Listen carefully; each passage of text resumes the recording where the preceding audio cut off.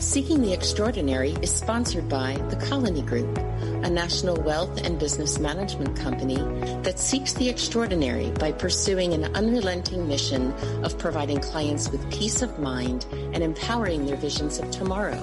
To learn more about how The Colony Group manages beyond money, visit thecolonygroup.com. Welcome, fellow seekers of the extraordinary. Welcome to our shared quest. A quest not for a thing, but for an idea. A quest not for a place, but into deep, inner, unexplored regions of ourselves. A quest to understand how we can achieve our fullest potential by learning from others who have done or are doing exactly that. Extraordinary stories of overcoming anguish. Every single one of them had lost somebody from their family. I will never give up on trying to lessen that conflict. People who have stood up to challenges with true courage. Do something in life that you have a passion for, something that you enjoy and you find fulfilling. That's where you have your greatest success. Stories that will enlighten and inspire. What I said to him is absolutely a cliche, but the journey is more important than the end result. May we always have the courage and wisdom to learn from those who have something to teach. Join me now in Seeking the Extraordinary. I'm Michael Nathanson, your chief seeker of the extraordinary.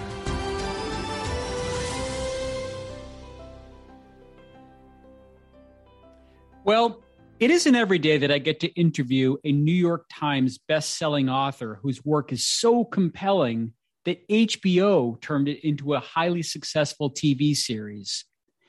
Ever hear of the show Lovecraft Country?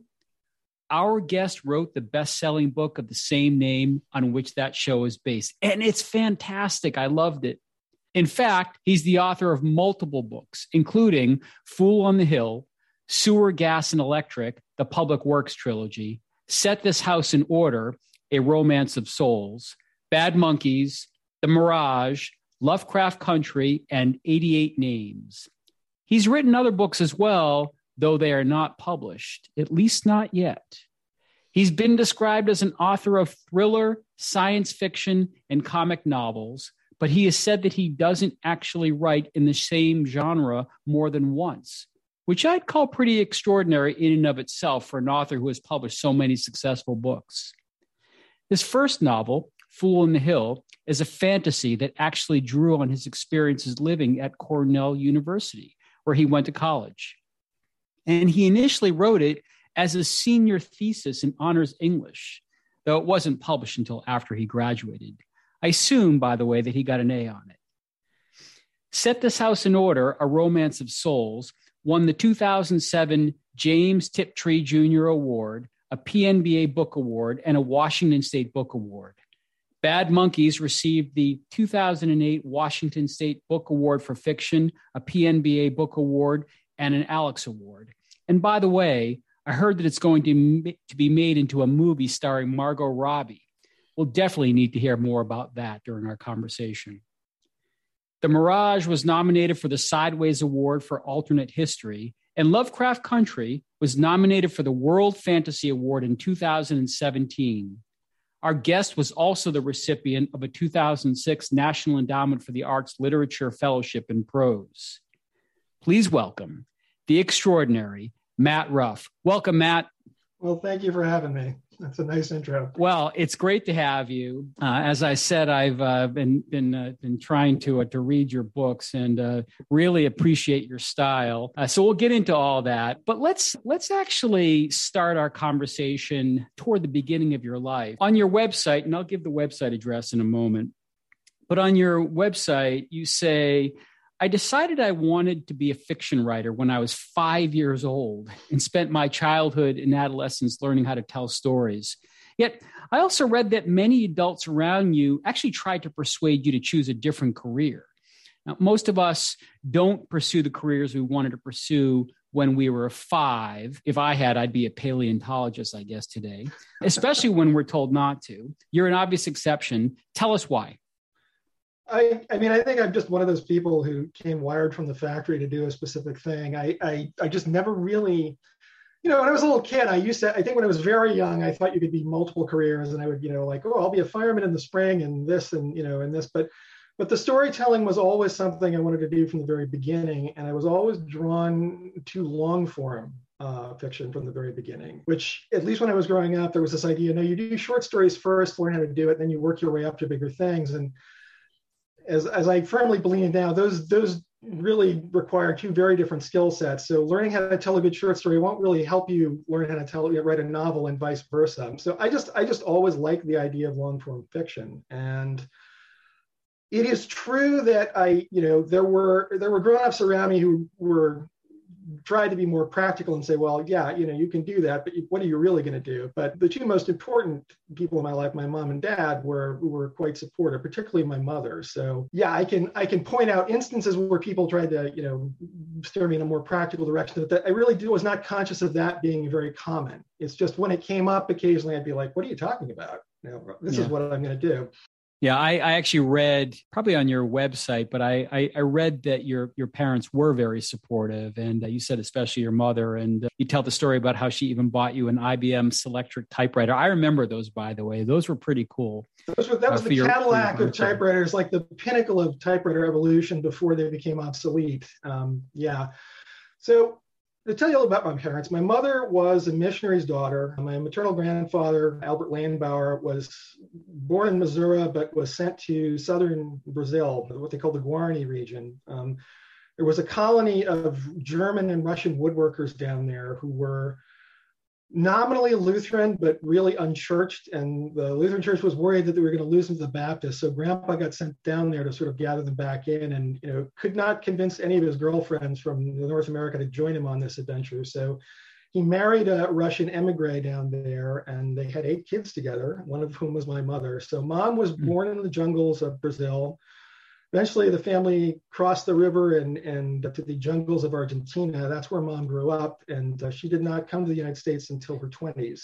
And she was an incredibly bright woman. She spoke 4 languages fluently, could get along in a half dozen others. But Argentina, during the Perón era, they did not encourage women to pursue higher education, so she didn't have a college degree. And I think she always felt a little bad about that. And she also never really figured out, the way she would put it, she never found her niche in life. She never quite figured out what she was meant to do. And so I think she always felt with me, because I had this very strong idea of what I wanted to do, she wanted to make sure I got the best shot at that. And so she got me the typewriter. She, got one of my aunts to teach me how to touch type, and was always my biggest champion when I was young. And the other thing, of course, is you have a mother who grew up in the jungle, you're going to get a lot of really cool stories. So Mom was very much the source of my love of, it's like growing up with a magic realist in the house when you're hearing about what life was like down there. Mm-hmm. My father was a Midwestern preacher. He was a Lutheran pastor, although the family was actually, rough ice cream was apparently a big thing in Michigan at the turn of the last century. So he came from this family that made ice cream. He became a preacher, and then eventually moved to New York City and became a hospital chaplain. And that's where he met and married my mother. And people always assume when I told people that my dad was a chaplain that he must have been very strict. But actually, it was like Mom was the missionary's daughter. Mom was the moral enforcer in the household. Missionaries are the ones who, they want to convince you that they're right. They want to argue with you. Dad was really more like a religious version of a psychologist. He was a counselor and an advisor. If you asked him, what he thought about something, he would tell you, but he wasn't terribly invested in getting you to agree with him. His job was to just give you the best advice he could, and it was up to you what to do with it. And it was from my father that I learned, without even realizing I was learning it, just basically this sort of how to understand other people who are different from me. He was very good at, Dad's method of argument was he would let you say your piece and, listen patiently. And then when you were done talking, when you ran out of steam, he would say 2 or 3 sentences that just sort of pointed out the thing that you'd missed or the thing that you thought you needed to think a little more about. And so it's like my mom taught me basic storytelling principles, I think, and taught me, a love of wild storytelling. My dad taught me this more subtle idea of how to get into the heads of people who don't think like me and why that's useful and important. And between the two of them, I got a really useful education in how to tell stories, and that really folded into what I was doing as I grew up. And alas, they both died when I was still fairly young. Mom died in 1987, shortly. While you were still at Cornell. Yeah, while I was still at Cornell. Dad lived 4 years after that. He died of cancer in 1991. And so Dad lived long enough to see my first novel published, but it's one thing I really do miss is having them around. I think they would both have been thrilled the way my career has ultimately worked out. But I have no doubt of that. I have no doubt. Did you have were there other major influences that you can recall?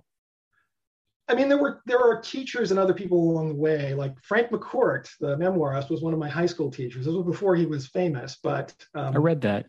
Yeah, we got the draft version basically of Angela's Ashes in class, because what he did a lot of the time was just he would tell stories about his own child, and he was great. So he was one of those teachers who just stays with you. Alison Lurie, the novelist, was a creative writing teacher of mine at Cornell, and she was the one who, when I wrote my first novel, said, when you get this finished, my agent's name is Melanie Jackson. You should send this to her. And that right there was basically justified my entire Cornell tuition, because Melanie loved the book and took it and sold it 6 months after I graduated, and has been my agent and counselor ever since, more than 3 decades now. And Melanie is one of those people who really made my career possible. So she's been an incredible source of inspiration and help and counsel all these years. Yeah, and then there are other folks. There are writers who I've admired. There are other teachers I had with Lovecraft Country specifically. I had a friend named Joe Scantlebury at Cornell, who was the RHD at UJMA, which is the dorm affiliated with the Africana Studies program. Joe wasn't my first Black friend, but he was the first person who really got me to understand the difference between the way Black folks and white folks experienced life in America at that time and even to this day, and got me thinking about stuff that 30 years later I folded into Lovecraft Country. And through him, I met James Turner, who was a teacher at Cornell, who also taught me some stuff that stayed with me. So I need to name check them as well. I'm sure there are people I'm forgetting, but that's like a partial list of the folks who've helped me along the way. Great. Well, we'll come back to Lovecraft Country in a moment, but I do think we should start getting into your work. And I thought it would be good for, if you don't mind, to begin by you maybe giving a brief description of each of your novels. And I do want to ask, so did you get an A on Fool on the Hill? Well, it wasn't graded. It was a senior thesis, so it was basically, am I going to graduate with honors or not? It was I got summa cum laude on the basis of Fool on the Hill, and I don't know. Part of that was just I remember that at the time it was basically if you were allowed to write fiction as your thesis in creative writing, but there was a minimum length. There was no maximum length. After me, there was a maximum length, because I think I'm the only person. It was the manuscript that I turned in was something like 400 and some double-spaced pages, and that you had to make 6 copies and get them bound professionally. So I come into the thesis committee room with this stack of hardcover encyclopedias, and I remember one of the guys that was there to collect the submissions. He just looked at me and said, "What the hell is this?" And I said, "Oh, it's my thesis. It's a novel." He said, "Well, who's your thesis advisor?" And I said, "Bob Farrell." Oh, there's another mentor I should mention. Bob Farrell. He was a teacher at Cornell. He was my thesis advisor. He was a great guy and taught me a lot of stuff as well. So anyway, I said, Bob Farrell's my thesis advisor. Well, you take this to him. I don't want to deal with this. And, but they actually, when they actually read it, they liked it, and I got summa. So, and it was published. But so Fool on the Hill was a college comic fantasy set at Cornell. It's partially a love letter to the campus, but really what I did, I had like 4 different ideas for novels that didn't quite add up, none of which quite added up to a book in its own right. So I said, well, let me put them all together in one novel. It's basically like 4 different storylines sort of threaded together in the backdrop of Cornell. One is about, this wild group of students at Cornell who call themselves the Bohemians. Another is about this group of little people like sprites who live in the secret space, sort of like the borrowers who live in the secret spaces of the campus. Another one about talking animals having their own college. And then there's this framing story involving a Greek god who comes down to earth and messes with people's lives as a sort of way of novel writing, but with real people. And this kitchen sink approach lets me throw all these ideas together and see what happens. It shouldn't have worked, but it turned out I had a knack for doing this, for taking things that didn't necessarily seem to fit together and making them work as a coherent story. So that was the first one. Sewer, Gas, and Electric, the short version is it's basically a satire of Ayn Rand's Atlas Shrugged, science fictional satire of that. It's a lot of other things as well, but that's the main thing. Set This House in Order was I think it was the novel, my first fully mature novel. And it's a novel about two people with multiple personality disorder. And the title refers to the fact that the protagonist, Andy Gage, has basically built an imaginary house in his head. Rather than seeking to reintegrate back to a single person, he's basically built this imaginary house in his head as a way of where his different people, his different souls can all sort of live and talk to each other and work together rather than constantly fighting for control. So it's a sort of coping mechanism.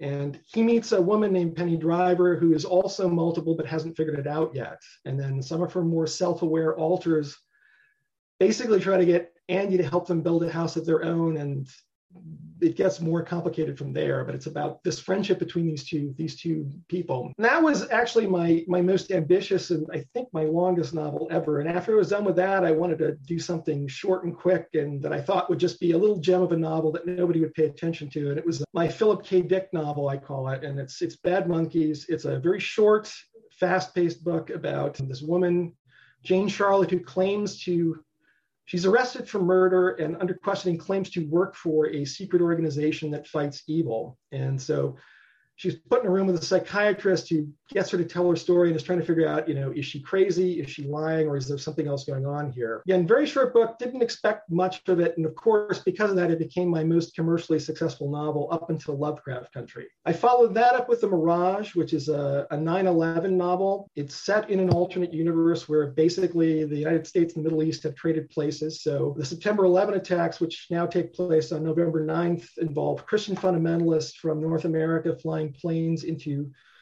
buildings in downtown Baghdad, and all the Arab states in the Middle East are basically united into a democratic republic with its capital at Riyadh. So Riyadh is Washington, D.C., Baghdad is basically New York. And it doesn't just flip the geopolitical situation, it also flipped the sense of who matters. So it's the good guys and the bad guys are Arab Muslims. The Americans are like these third world people who sort of on the fringes of the story, but the protagonists are actually a group of Arab Homeland Security agents in Baghdad who find themselves caught between these bomb-throwing Americans and then Osama bin Laden, who in this world is a corrupt senator secretly trying to bring down the republic, and Saddam Hussein, who is a gangster, since in a democratic republic he can't be a dictator. And so it's sort of like 24. Imagine the 24, but set in this topsy-turvy universe. And then I followed that up with Lovecraft Country, which the elevator pitch on that, it basically, imagine the X-Files if Mulder and Scully were Black travel writers living in the Jim Crow era. It's about a family who own a travel agency in Chicago in the 1950s, and they publish a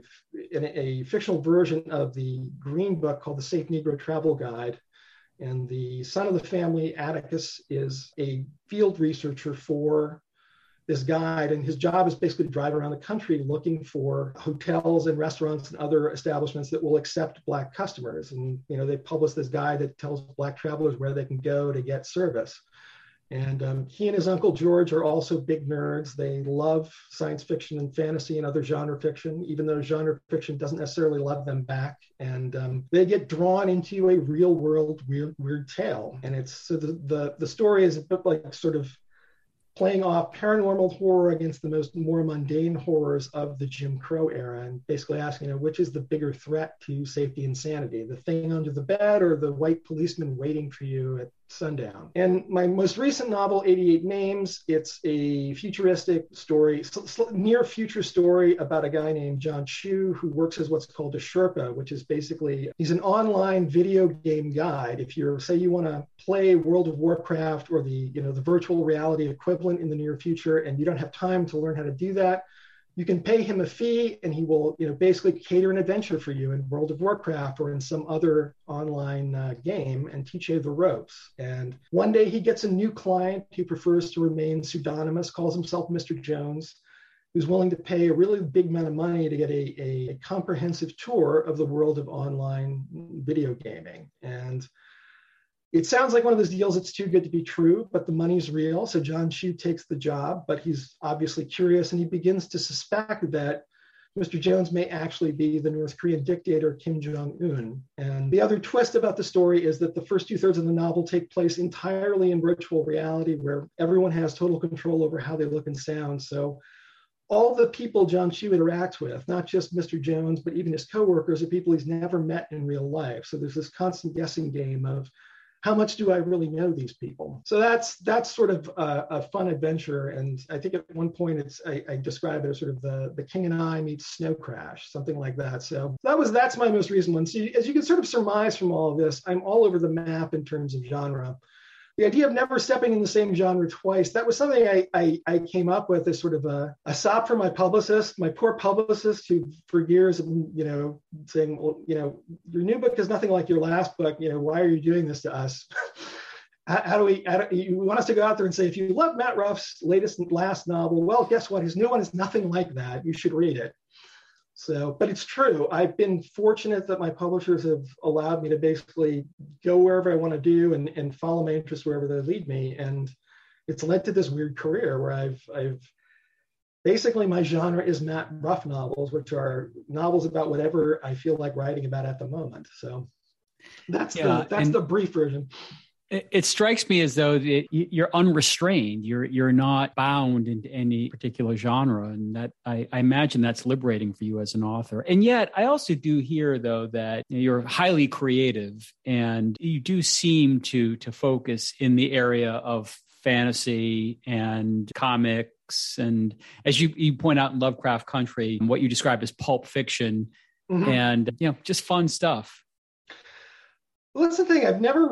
Part of the thing is I just never really felt the need to stick to one lane at a time. Hybridization is such a wonderful thing. It's like, why not? Yeah, it's mainly this kind of novel, but let me borrow a couple of tropes from that kind of novel because, so yeah, to do straight literary fiction where you don't bring in anything. My mind always seems to go in that way of somewhat fantastic stuff. Some of the novels are more grounded. With every book, I decide, how wacky can things get? How unrealistic can things get? Despite the description, I think Set This House in Order is probably my most naturalistic and grounded of it's really my most literary novel in terms of not bringing in fantasy tropes at any point. But in general, yeah, there's a part of me that always kind of wants to go there because there's just so many interesting things you can do if you bend the rules of reality a little bit or a lot. And I've never seen a reason to limit myself. And part of this I think comes from being self-taught. I didn't have anyone telling me you can't do it that way. And when people tried to tell me that, I would just be like, well, you do it that way then if that's how you feel, but I really like this. So, and that has worked for me more often than it's worked against me. I mean, there have been cases where I've ignored advice and, ended up banging my head against the wall and realizing, oh yeah, that was right. But in general, I never saw the point in limiting myself that way or following rules that didn't make sense for the stories I wanted to tell. Matt, are you an Asimov fan? Actually, no. I think I tried to read couple of his things. I really need character. I really need deep character, and he's just not a character guy. I think one of the first writers I really idolized was probably Stephen King, who was somebody who his biggest strength really is that he wrote about people who he took pulpy themes, but he put in people who felt real and who you actually cared about. The kind of folks you could imagine, knowing, like, yeah, what if my high school English teacher, got caught in a vampire novel? What would that be like? He'd draw these portraits of small town Maine that just felt really real. And I really kind of need that, I think, to care. I need to care about the people I'm writing about. I need them to feel psychologically realistic. And yeah, Asimov, I just never, granted, I never really tried him. I think I read all of 10 or 15 pages before bouncing off him, but he's not, yeah. The reason I asked is just because he is he's best known for science fiction, obviously, and some may even say he was the father of science fiction. That's probably not entirely true. But there's a trivia question about him. He's the only author to ever publish it's either 9 out of 10 or 10 out of 10 of the old Dewey Decimal System In other words, he was another author that just wrote whatever he wanted to write. And while he's best known for one genre, he actually wrote everything. I mean, he was just so prolific, though, too. I'm definitely not that. I'm slower and more thoughtful about, I just need to think about stuff for a long time before you can start writing it. So. Well, let's talk about that. So what is your process? I just read Lovecraft Country, and I mean, it's a complex book because, as you point out, there are multiple storylines. You wanted to have multiple protagonists, and you say, I think in your notes, that part of that was because you did actually write it with the intent of pitching it to, as a TV series. So what's your process? Well, let me talk about the origin story of that one to give you a sense of why that happened. So Lovecraft Country, after Bad Monkeys came out, or it may have been right before Bad Monkeys came out, there was a surprising amount of commercial interest. In hindsight, it makes total sense. But I had a meeting with some TV people who were very excited about Bad Monkeys, and they were like, we would love you to pitch us original TV series ideas. And they encouraged me to let my imagination go wild, the sky's the limit. And I, of course, understood that their idea of sky's the limit was probably a lot more conservative than mine, but I ended up pitching them 3 ideas for stories that I thought, if you could get them made, which I was pushing the envelope of what you could get on television at that time, that they would be really interesting TV. And one of which was Lovecraft Country. And so that was probably just a decade or so too early for that. The other 2 were The Mirage and 88 Names, by the way. But with Lovecraft Country, it was just, first of all, it is a genre story, so the special effects budget would be very high. It's with an almost entirely Black cast, and I did not do the thing that you can do to make that more palatable. I didn't give Atticus a white friend for the white audience to identify with, because first of all, the story was going to be about the horrors of racism. So I'm like, let's stay focused on the people for whom it actually is a horror. And if you need a white character to identify with, then you're not going to like the story anyway. So why worry about that? So it was probably just a little too early for prime time. And honestly, because I'm white myself, I may not have been the best pitch person for that anyway at that time. So I'm like, okay, I'd fallen in love with the story. And then it was a question of, okay, can I reimagine this as a novel? And part of the difficulty with Lovecraft Country was that I did want to write a novel, but one of the things that made the series idea interesting to me, if you've ever watched the X-Files, of course, I have. 2 kinds of stories. Yeah, they have the art mythology stories, which are all about the larger story of Fox Mulder's missing sister and aliens. But then they have the Monster of the Week episodes, and I wanted to do both of those with Lovecraft Country. I thought it would be great to have a way of take classic horror and science fiction, other genre stories, and then reimagine them with Black protagonists and weave in real world racial historical issues at the time. And like the classic example in the novel is probably the Dreams of the Witch House, which is Letitia she gets a deal on a house that's too good to be true in a white neighborhood, and the house is haunted. So one buys a haunted house in a white neighborhood, so the neighbors want to burn her out, but then the ghost, who's white as well, doesn't want her there either. And to keep the house, she's basically got to find a way to play the dead off against the living, and she does. That was the kind of thing I wanted to do. It was give each of my protagonists a chance to star in their own weird tale, which suggested not a novel, but a book of short stories, which, particularly since The Mirage, which I wrote right before that, was my least commercially successful novel. So it was like, do I want to go to HarperCollins and say, my last novel just did terribly.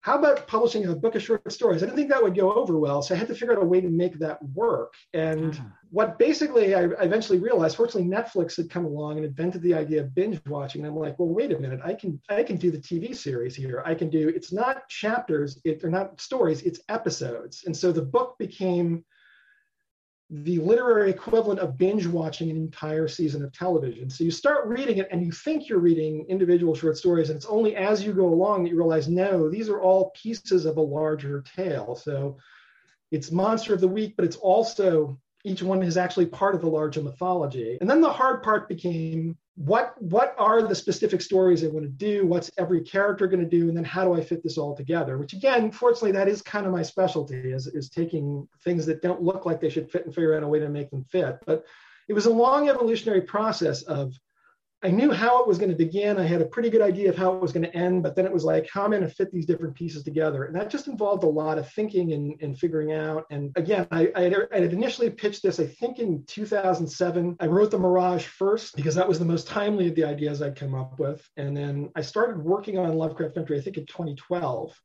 and finished it in 2015, and it was published in 2016. So that was like 8 years of, 5 years of thinking about it before I started writing. Of course, some of the ideas in it went back further than that. So yeah, I just have a long lead-in process. And in general, I've at any given time, I've got larval ideas for, half a dozen to a dozen different novels bouncing around in my head somewhere. And I just wait. And basically one of them will commend itself to me. One of them will start to edge forward, and I'll start to get excited about it and realize, yes, all the pieces I need to start doing this this is baked, it's ready to go. And the problem then is that, of course, just because it excites me doesn't necessarily mean that it's practical from a career sense, but I've been pretty good about listening to that voice and telling myself, you don't worry about the commercial potential, just do it. It's going to be fun. And then being lucky enough to have my publisher say, yeah, okay, yeah, you can go ahead with this. But that's basically how it works. A lot of thinking about it in advance. And then by the time I get ready to write, I know generally what the first third of the book is going to look like very specifically. And I know what the ending is going to be. And then I have this much vaguer notion of what comes between that. And then I start working, and as I am working, that middle section starts to slowly come more into focus as I catch up to it. And then there's this glorious day where the front end meets the back end, that I'm not done yet, but I've got the whole thing in my head, and I know that it works the way I hoped it would. And then it's just a matter of finishing it and making it as good as I can, and then letting it go into the world. So everyone who loves science fiction, pulp fiction, fantasy, comics, and weird stuff generally has to read Lovecraft Country. I do want to take something up with you, though. I wanted to see a little bit more of what happened with the observatory that Hippolyta goes to, and she gets to go to it's basically a portal into another planet. Yeah. And I love that part of the story. And I don't want to give too much away because I want people to go out and read the book and enjoy it for themselves. But I wanted more of that. I do hope you'll do a sequel. And you mentioned the possibility of there being a sequel, which normally you would exclude as a possibility. Yeah, generally, my feeling about sequels has generally been that if you do the book right, you use up the idea that gave birth to it, and then it's like, if you're going to do a sequel, the sequel has to be about something. It can't just be more adventures of more of the same stuff or more adventures of the same people. I totally get if you love a novel and you kind of want to check in and like, well, what did they do next? What happened? And this particularly Fool on the Hill, there's a hardcore cadre of people who really want a sequel to that, and I'm just like, guys, I'm not the guy who wrote that novel anymore. I don't have anything more to say with them, and it's good in itself. Lovecraft Country is a bit different though, because I had always imagined doing more with it, and because of the TV series, that is basically because it put the book on the bestseller list. That opened up the possibility for me to actually do that more than I've been thinking of. So I've been kind of equivocating on this since the novel came out, but I'm not really ready to talk about this in detail, but there will be more. There actually is going to be more in that world. So again, I don't want to give too much away because I want people to read it and enjoy it. But you do open the door to that happening towards the end of the book, where there is going to be further adventure in that regard. And I'll just leave it at that. But so HBO picks this up, and I read it was Misha Green, Jordan Peele, and J.J. Abrams. Not too bad. And they made the series based on your work. And I did watch some of it. I haven't watched the entire thing yet to see how true to the book is. It didn't seem like it was 100% true to the book. They did deviate in some respects. Oh, sure. Do you feel like they got it right? Oh, it's not really a question of right. I mean, there's an old John M. Cain quote that Stephen King liked to make that I've always thought of, where somebody said, "Oh, Hollywood ruined all your books," and the guy pointed at the bookshelf and said, "No, they didn't. They're still right up there." And I kind of feel the same way, that I've told my version of the story, and I understand the desire to see very faithful adaptations, but to me, it's like I'm actually more interested to see what somebody else will do with the same framework if they take it and interpret it differently. So I felt they got everything in the series that I would have wanted to see, but it was fascinating for me to see this sort of alternate. It's like looking into an alternate universe where I recognize the players, and nothing looks exactly the way I imagined it, but that's cool. And I was also glad to see that you never really know until it happens whether you're going to be territorial about your own work or whether you're going to object to it. Like, what do I really believe that I don't care? And it was like, in this case, yeah, it's like, no, I'm fine with it. And occasionally they would make choices that I might not have made because I didn't make them in the novel, but that's okay. And it was a really fun experience. It was fun to watch. It was also fun to see it take place. It was an experience I'd never had before, having something adapted. And it was really, the people were all lovely to me. I mean, were you on set when these things, when a couple of times? Yeah, I did a couple of set visits. I mean, the way this happened, the book came out and I was surprised. Again, it was unlike, especially after The Barrage had been basically ignored. Suddenly there was all this interest from Hollywood. And then one day I get a call from my CA agent, Matthew Schneider, and he's like, this is a little odd, but Jordan Peele wants to talk to you. And, he's mostly known for comedy, but apparently he's thinking of breaking into horror. And I said, sure, I'm happy to talk to him. And then I found out Misha Green was going to be on the phone call. And Misha, I had actually seen Underground, which is her other TV show, which is basically The Great Escape on a Slave Plantation.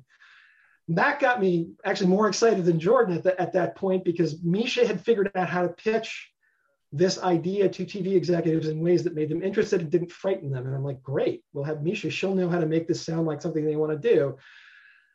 And it was so I was on this phone call with me and Misha and Jordan, and it was, sometimes when you talk to people in Hollywood, you feel like they've read a different novel than the one you wrote. But in this case, it was like we were all on the same page. We'd all read the same book, and we were all excited about it for the same reason. So by the time I got off the phone, I was sold. And then it was a few weeks later when the trailer to Get Out dropped, the first one. And as soon as I saw that, I realized, oh, okay, I know why Jordan wants to do this, because we're on the same wavelength. He's just doing it in the modern day. So yeah, it was kind of an incredible golden ticket moment from there. That, of course, Get Out comes out and is incredibly successful, and Jordan's basically able to do whatever he wants at that point. And I was just lucky enough to be the guy who one of the things he wanted to do was Lovecraft Country. And so that opened the door to HBO, and HBO saying, ordinarily we'd have you film a pilot and then we'd think about it, but we're just going to order the first season straight to series, right to the beginning. And so,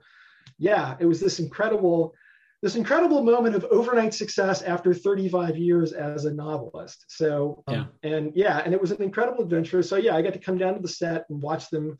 I was there when they shot the block party scene from the pilot episode. So that was 2 nights of all night shooting. It was the first time I'd been up all night since college, I think. And then my wife and I got to come down to Georgia to watch the filming of some of the other episodes later in the season. And yeah, the whole experience, meeting the actors and just learning how the movie production or how film production works is really interesting. And yeah, and everybody was just incredibly nice to me. The main thing is that everyone is so busy on set. You meet these really interesting people and you have no time to really talk to them. So, and you borrowed substantially from H.P. Lovecraft, and were those? So I'm not sure how you pronounce it. Is it Shoggoth? Oh, the Shoggoth. Well, it's funny. Lovecraft. Is that what those were?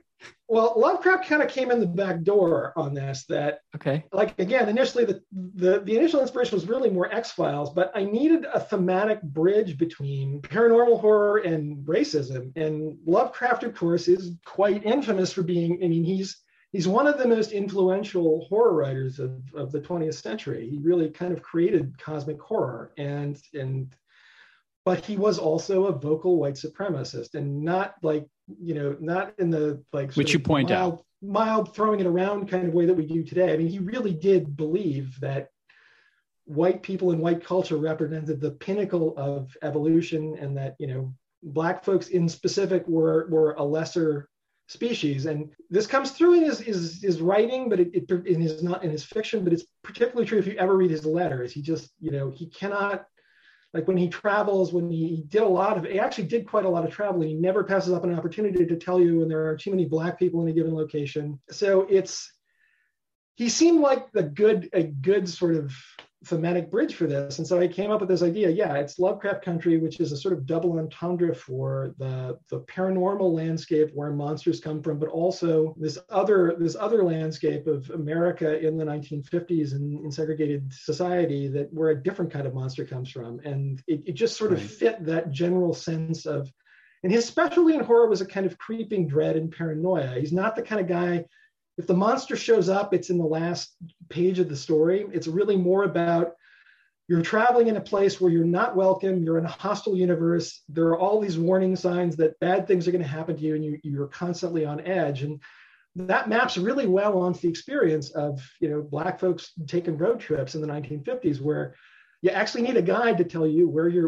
what hotels will take you in the night are not going to tell you they don't have a vacancy, and what. So once I had that, then I sort of mapped some more Lovecraftian story ideas into the novel. But yeah, so one of them are these ideas of Shoggoths, which in Lovecraft are described as sort of protoplasmic. They're created as slaves by a more superior race of people who lived in Antarctica eons ago, and their masters died off, but they still live there. And they're just these, like, imagine a giant amorphous pool of black jelly that, can move as fast as a freight train and can eat you alive. And so in the novel, they are basically just evil wizards. The Braithwaites have a pet thing that they don't call it a Shoggoth. Atticus does, because he's doing his nerd thing. It's like, that's what I'm going to call it. But it's basically, imagine a creature of living shadow that can swallow a man whole. And for the TV series, they adapted that somewhat because a big pool of darkness doesn't look that cool on screen. So they created these sort of kind of pale little critters with eyes all over their bodies, and they're creepy, but they're also kind of cute. You can see wanting to get a plushy version of them. So I kind of like that too. That was neat. But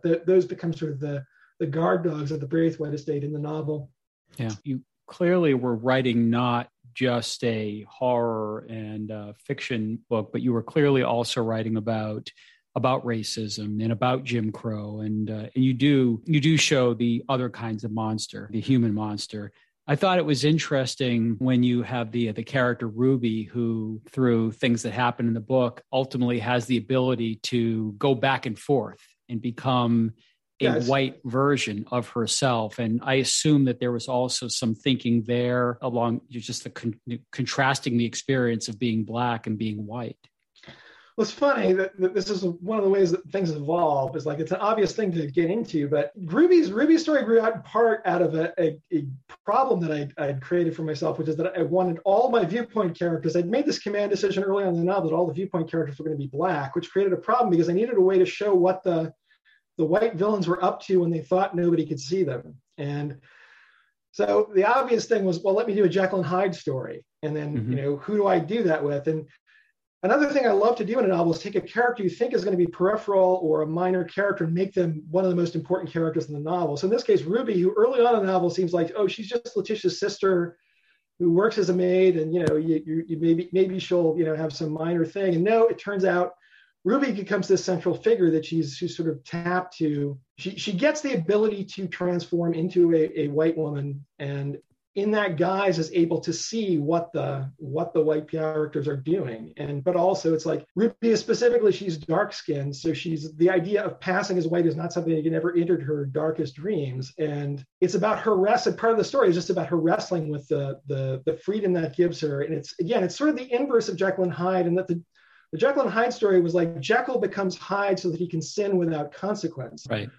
Ruby becomes, in the novel, she calls her alter ego Hillary. Ruby becomes Hillary because just so she can live a normal life. And there, the sin is in what she has to do to get that. And so it sort of turns things on their head.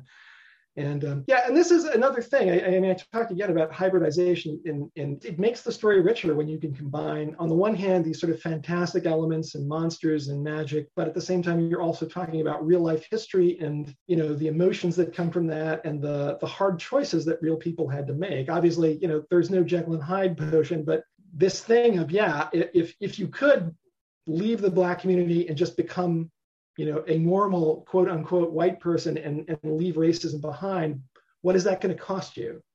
If that's an option for you in your life, there were people who did this, and it was very hard for them though, because you're cut off from the people you grew up with, you're cut off from the community that gave birth to you. But on the other hand, you get to live a much, nicer life and less constrained life as a result of that. And then, So it's an interesting thing to write about. Yeah, well, fantastic book. Truly enjoyed it. I've already bought Mirage, which will be the next one that I read. Although it wasn't until after I bought Mirage that I learned that Bad Monkeys actually may be made into a movie. So, can you speak to that? Is there a process in place?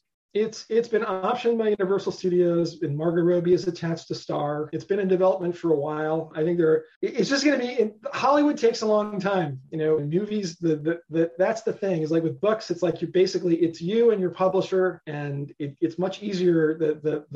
The progress goes a lot faster. Hollywood, there's a lot of prep time, and in development means it might happen. They're still trying to make it happen, and one day hopefully we'll get a phone call saying yes, we're going into production. But it could be next week, it could be next month, it could be a couple of years from now, it could be 10 years from now. You don't know, but it's fun. Another thing though that's going on is Set This House in Order is actually being developed as a musical. The guy named Nico Muhly, he's a sort of musical wunderkind from New York City, had optioned it many years ago for opera, and now it's being developed by the Berkeley Rep as a musical. So that would be an interesting thing to see. And that actually is moving forward. So I'm not sure exactly what the timetable is, but that should be sometime in the next year. So you've had great success, it seems, at least of late. And yet, it does seem like you've had to persevere to get to where you are right now. Sure, you successfully sold your first novel at a young age, shortly after college. But you said, and this is a quote, "Through a combination of timely foreign rights sales, generous support of family and friends, occasional grant money, and a slowly accumulating backlist, I've managed to make novel writing my primary occupation ever since." There's no doubt about that now, though, right? I mean, I have to believe that given your success, people must be after you. People must be pushing you. What are you going to write next? I'm certainly in the best place, career-wise that I've been ever. Yeah, I mean, part of it was just when I was young, I didn't mind being poor. And it was a very impractical approach to a career. I didn't really have a fallback plan. If my first novel hadn't been sold so quickly, if there's a bunch of different times when if things had gone wrong, I don't know, I might have ended up living in the woods somewhere. But I didn't really have a plan if the writing didn't work out, and I just was always able to keep going until the point where I was financially successful enough that I could keep doing it. But even now, it's like, it is entirely possible that Lovecraft Country will prove to be the high point of my career, and that, after this, I'll, you never know if you're going to someday run out of money or have to do something else. It would be very hard, obviously, I'm 56 years old. It would be very hard to find a real job at this point. So I have to hope that at the very least, there will be enough money from the books I've already written to, at least keep food on the table for however long I remain on this planet. But yeah, it's not a career for people who want clear financial security. And again, I was an overnight success after 35 years of doing this, and it could have gone another way. And again, a lot of this comes to, if Jordan Peele had not handed me that golden ticket, Lovecraft Country did okay when it came out, but it didn't become a bestseller until after the HBO series was announced. And so if that hadn't happened, it'd be a completely different situation now. Yeah. So yeah, I have opportunities I didn't have. There are certainly, if I wanted to try something, if I wanted to try screenwriting, I'm sure I could get meetings, but you never really know. And it's just a question of, but I love doing what I do, and I can't imagine doing anything else. And that's basically what it comes down to. And I'm willing to make the trade-offs that come with that. And unfortunately, my wife is willing to make those trade-offs too. So she's the practical one in the family. She's the one who does the actual accounting and says, you got to start. Yeah, we need another success here, or we're going to have some problems. So yeah, that's the thing about successful. There's always pressure to be even more successful or to continue that success, or just to stay on the plateau that you reached, which is not easy either. You wrote some books that you didn't publish, including one that's described as semi-autobiographical. Will they ever get published, or is this going to be like another Christopher Tolkien kind of thing where we have to wait for you to die many years from now? Well, I don't have children, so there's nobody to loot my no Christopher my trunk Tolkien novels after I die.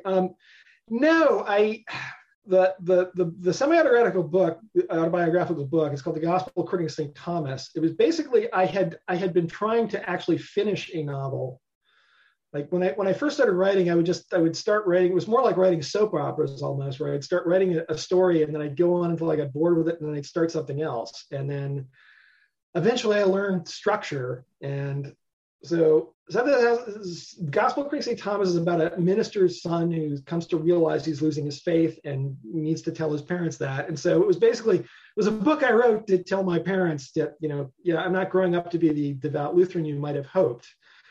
And I don't know that it was very good, but basically I was able to finish it because I cared enough about what it was about. And that was the most important thing that it taught me that I could actually finish a novel-sized project. So no, I can't imagine actually trying to publish that, because it did its job, it got me going, and if I wanted to address those themes now, I'd write a different novel. Likewise, after Fool on the Hill, the only novel I ever had after Fool on the Hill that got rejected, I wrote a book called Venus Envy, which is basically a lesbian vampire novel, but it's weirder than that because it's me. And that one just didn't, they just love the way your mind works.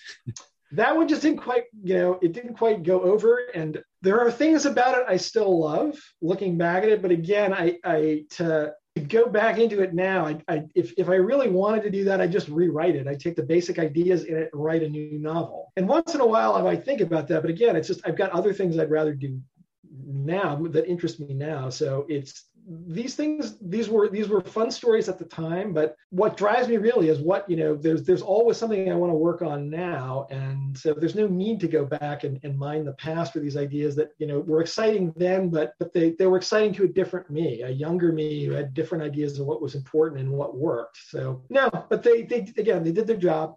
So we're going to move shortly into our extraordinary teaching segment, where I will ask you some questions that I try to ask all of my guests, just to see how you respond relative to how others respond. But before I do that, I do want to ask, so I've heard rumors about you writing a new book.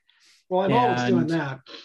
Okay, so anything you can tell us about it? I would say we're almost ready to talk about it. Basically, this month, I'm doing the final revision of the draft, and I will be posting something about it on my website, probably in a few weeks. I don't want to jinx it by talking about it now, though, if that's okay. I appreciate the interest, though, but just check on my website, and actually probably by the time this podcast airs, there will be news. And I think it will make a lot of people happy. Let's put it that way. Okay, great. Yeah. And your website, by the way, just so that our listeners can learn more, is bymattruff.com, correct?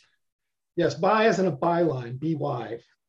And the reason it's that and not just mattruff.com is that I did not listen to my mother-in-law when she told me, you got to get your domain name secured as soon as possible, because I'm like, how many Matt Ruffs could there be in the United States?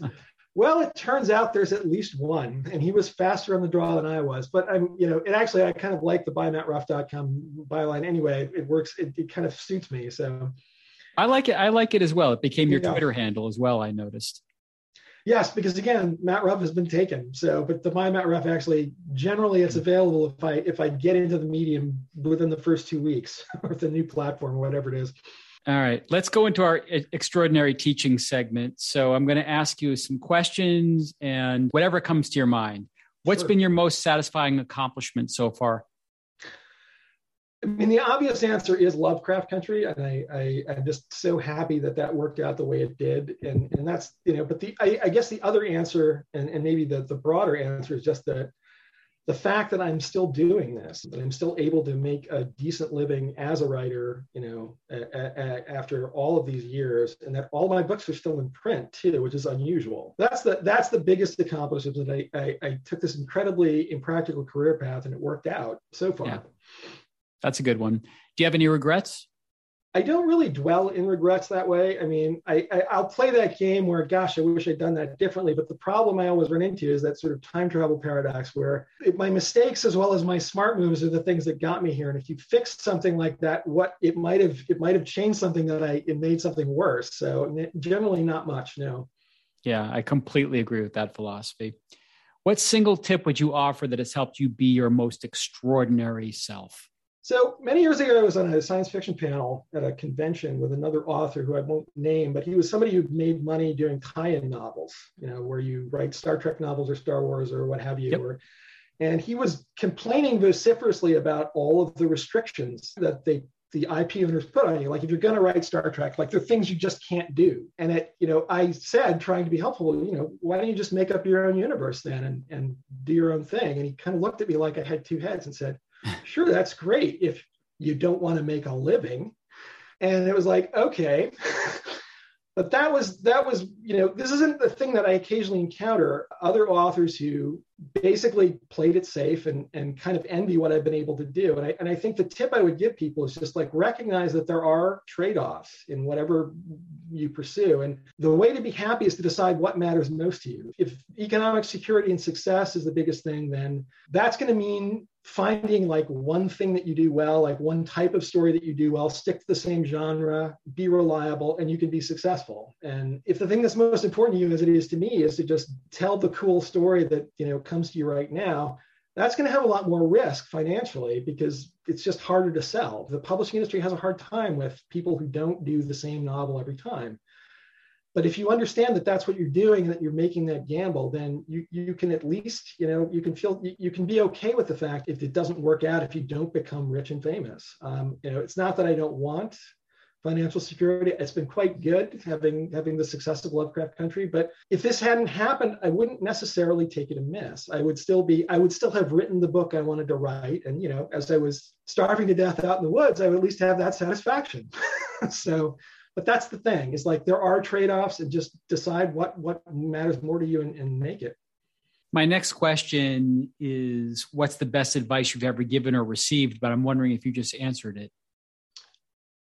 Yeah, I can give you another one, though, which is that one of the unifying things in my novels is I really do enjoy using fiction to help me understand other people or put myself into the heads of folks who, are different from me. I mean, so obviously with Lovecraft Country, I often get asked, well, you're a white guy, what are you doing writing this? And it's because I love using fiction to sort of understand. I like writing psychologically realistic characters who just aren't me, and figuring out, how they see the world and why they do what they do. And that's a skill that you can learn. And you will sometimes see people when they're arguing on the internet, they'll say something like, I don't understand why you think this. And literally that's a confession of ignorance. But the way it's intended generally as an accusation, what people are saying there is, you're behaving in a way that seems irrational or evil or, crazy to me.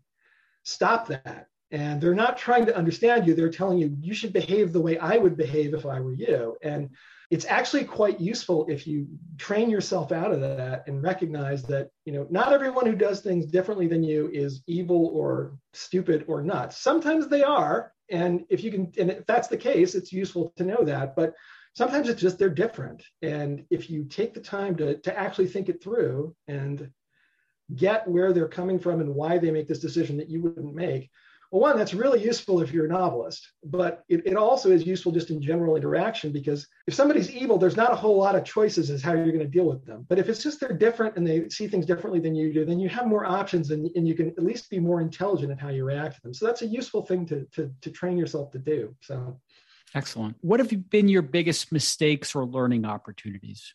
Wow. I mean, I think this goes back to the question of, do I have any regrets, where I could probably figure out stuff that I did that was stupid, but in doing that, the mistakes were the things I learned from. I've never done anything that I can't live with.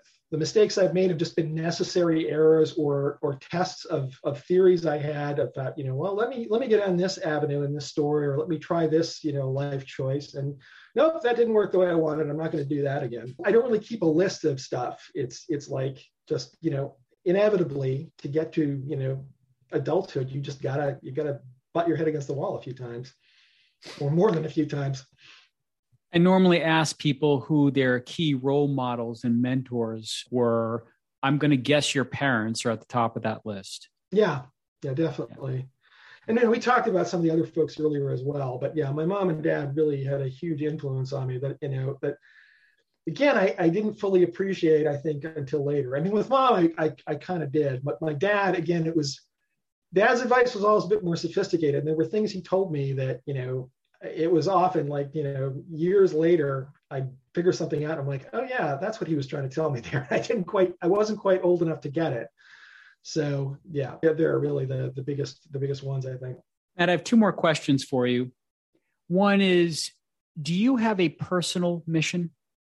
Not really. I mean, except in the sense to tell stories. That's really what I seem to be here to do, to tell the stories that, most interest me. And my novels, because they are, because I do get very interested in the psychology of my characters, I do talk about politics sometimes. It's not that I don't have political beliefs and stuff, but I generally find that I'm not a good message guy, because if I try to consciously put a message into a novel, it just doesn't, it's less interesting, because messages get in the way of the messiness of human psychology. People don't just do things because it fits a certain program. They do what they do because of who they are. And that's more interesting to me, is understanding people. Maybe that's the mission, is figuring people out through this thing, this weird thing I do for a living. But I think I do best when I just try to, I tell the story and let the message and the mission evolve organically from that, rather than trying to force it. What do you hope your legacy will be? Wow. It would just be nice if the book stuck around after I'm gone. But I don't worry about legacy too much, because it's very much a matter of luck whether everything fades with time. There's like a handful of people, like we're still talking about Shakespeare 400 years later, but I'm not Shakespeare, and I'm not, so I don't know. I don't really worry about legacy. I would love it if I could just stick around and see how things turned out. But, what happens once I'm gone, that's really for the future to decide. And, if something I leave behind is helpful to somebody, great. If not, well, that's just the way it works. I suspect your books will be around for a long time. Any final words, Matt? No, I think we covered everything, but I really appreciate having the chance to talk. It's been a pleasure. And if people do decide to check out the books, I hope it's to your taste. And again, if you look on my website, you'll find, descriptions of stuff. I often talk, in a couple of cases like Sirius Electric, I talk about the origin story of that. I got a page there where I explain how that came to be. That may give people a hint as to the weird thought processes I have, and how I come to the books I write. And I believe I did a blog post not long ago that talks about it. Just search for Matt Ruff Oeuvre. It's like a quick and dirty guide to the Matt Ruff, but basically what to read after you've read Lovecraft Country, that also sort of talks in more detail about each of my novels and what may appeal to you if you don't know what to try first. And that is the extraordinary Matt Ruff. Thank you, Matt. Thank you. You can learn more about Matt and his work at buymattruff.com. And be sure to join me in reading his books, which are all available on Amazon and elsewhere. You can also follow Matt on Twitter at buymattruff. And thank you to our sponsor, The Colony Group. The Colony Group is a national wealth and business management company with offices across the country that itself seeks the extraordinary as it pursues its unrelenting mission of providing clients with peace of mind and empowering their visions of tomorrow. To learn more about The Colony Group and how it manages beyond money, visit thecolonygroup.com. You can also follow The Colony Group on LinkedIn and on Twitter at Colony Group. For Seeking the Extraordinary, I'm Michael Nathanson. Follow me on LinkedIn and Twitter at Nathanson_MJ to learn more about my ongoing search for the extraordinary.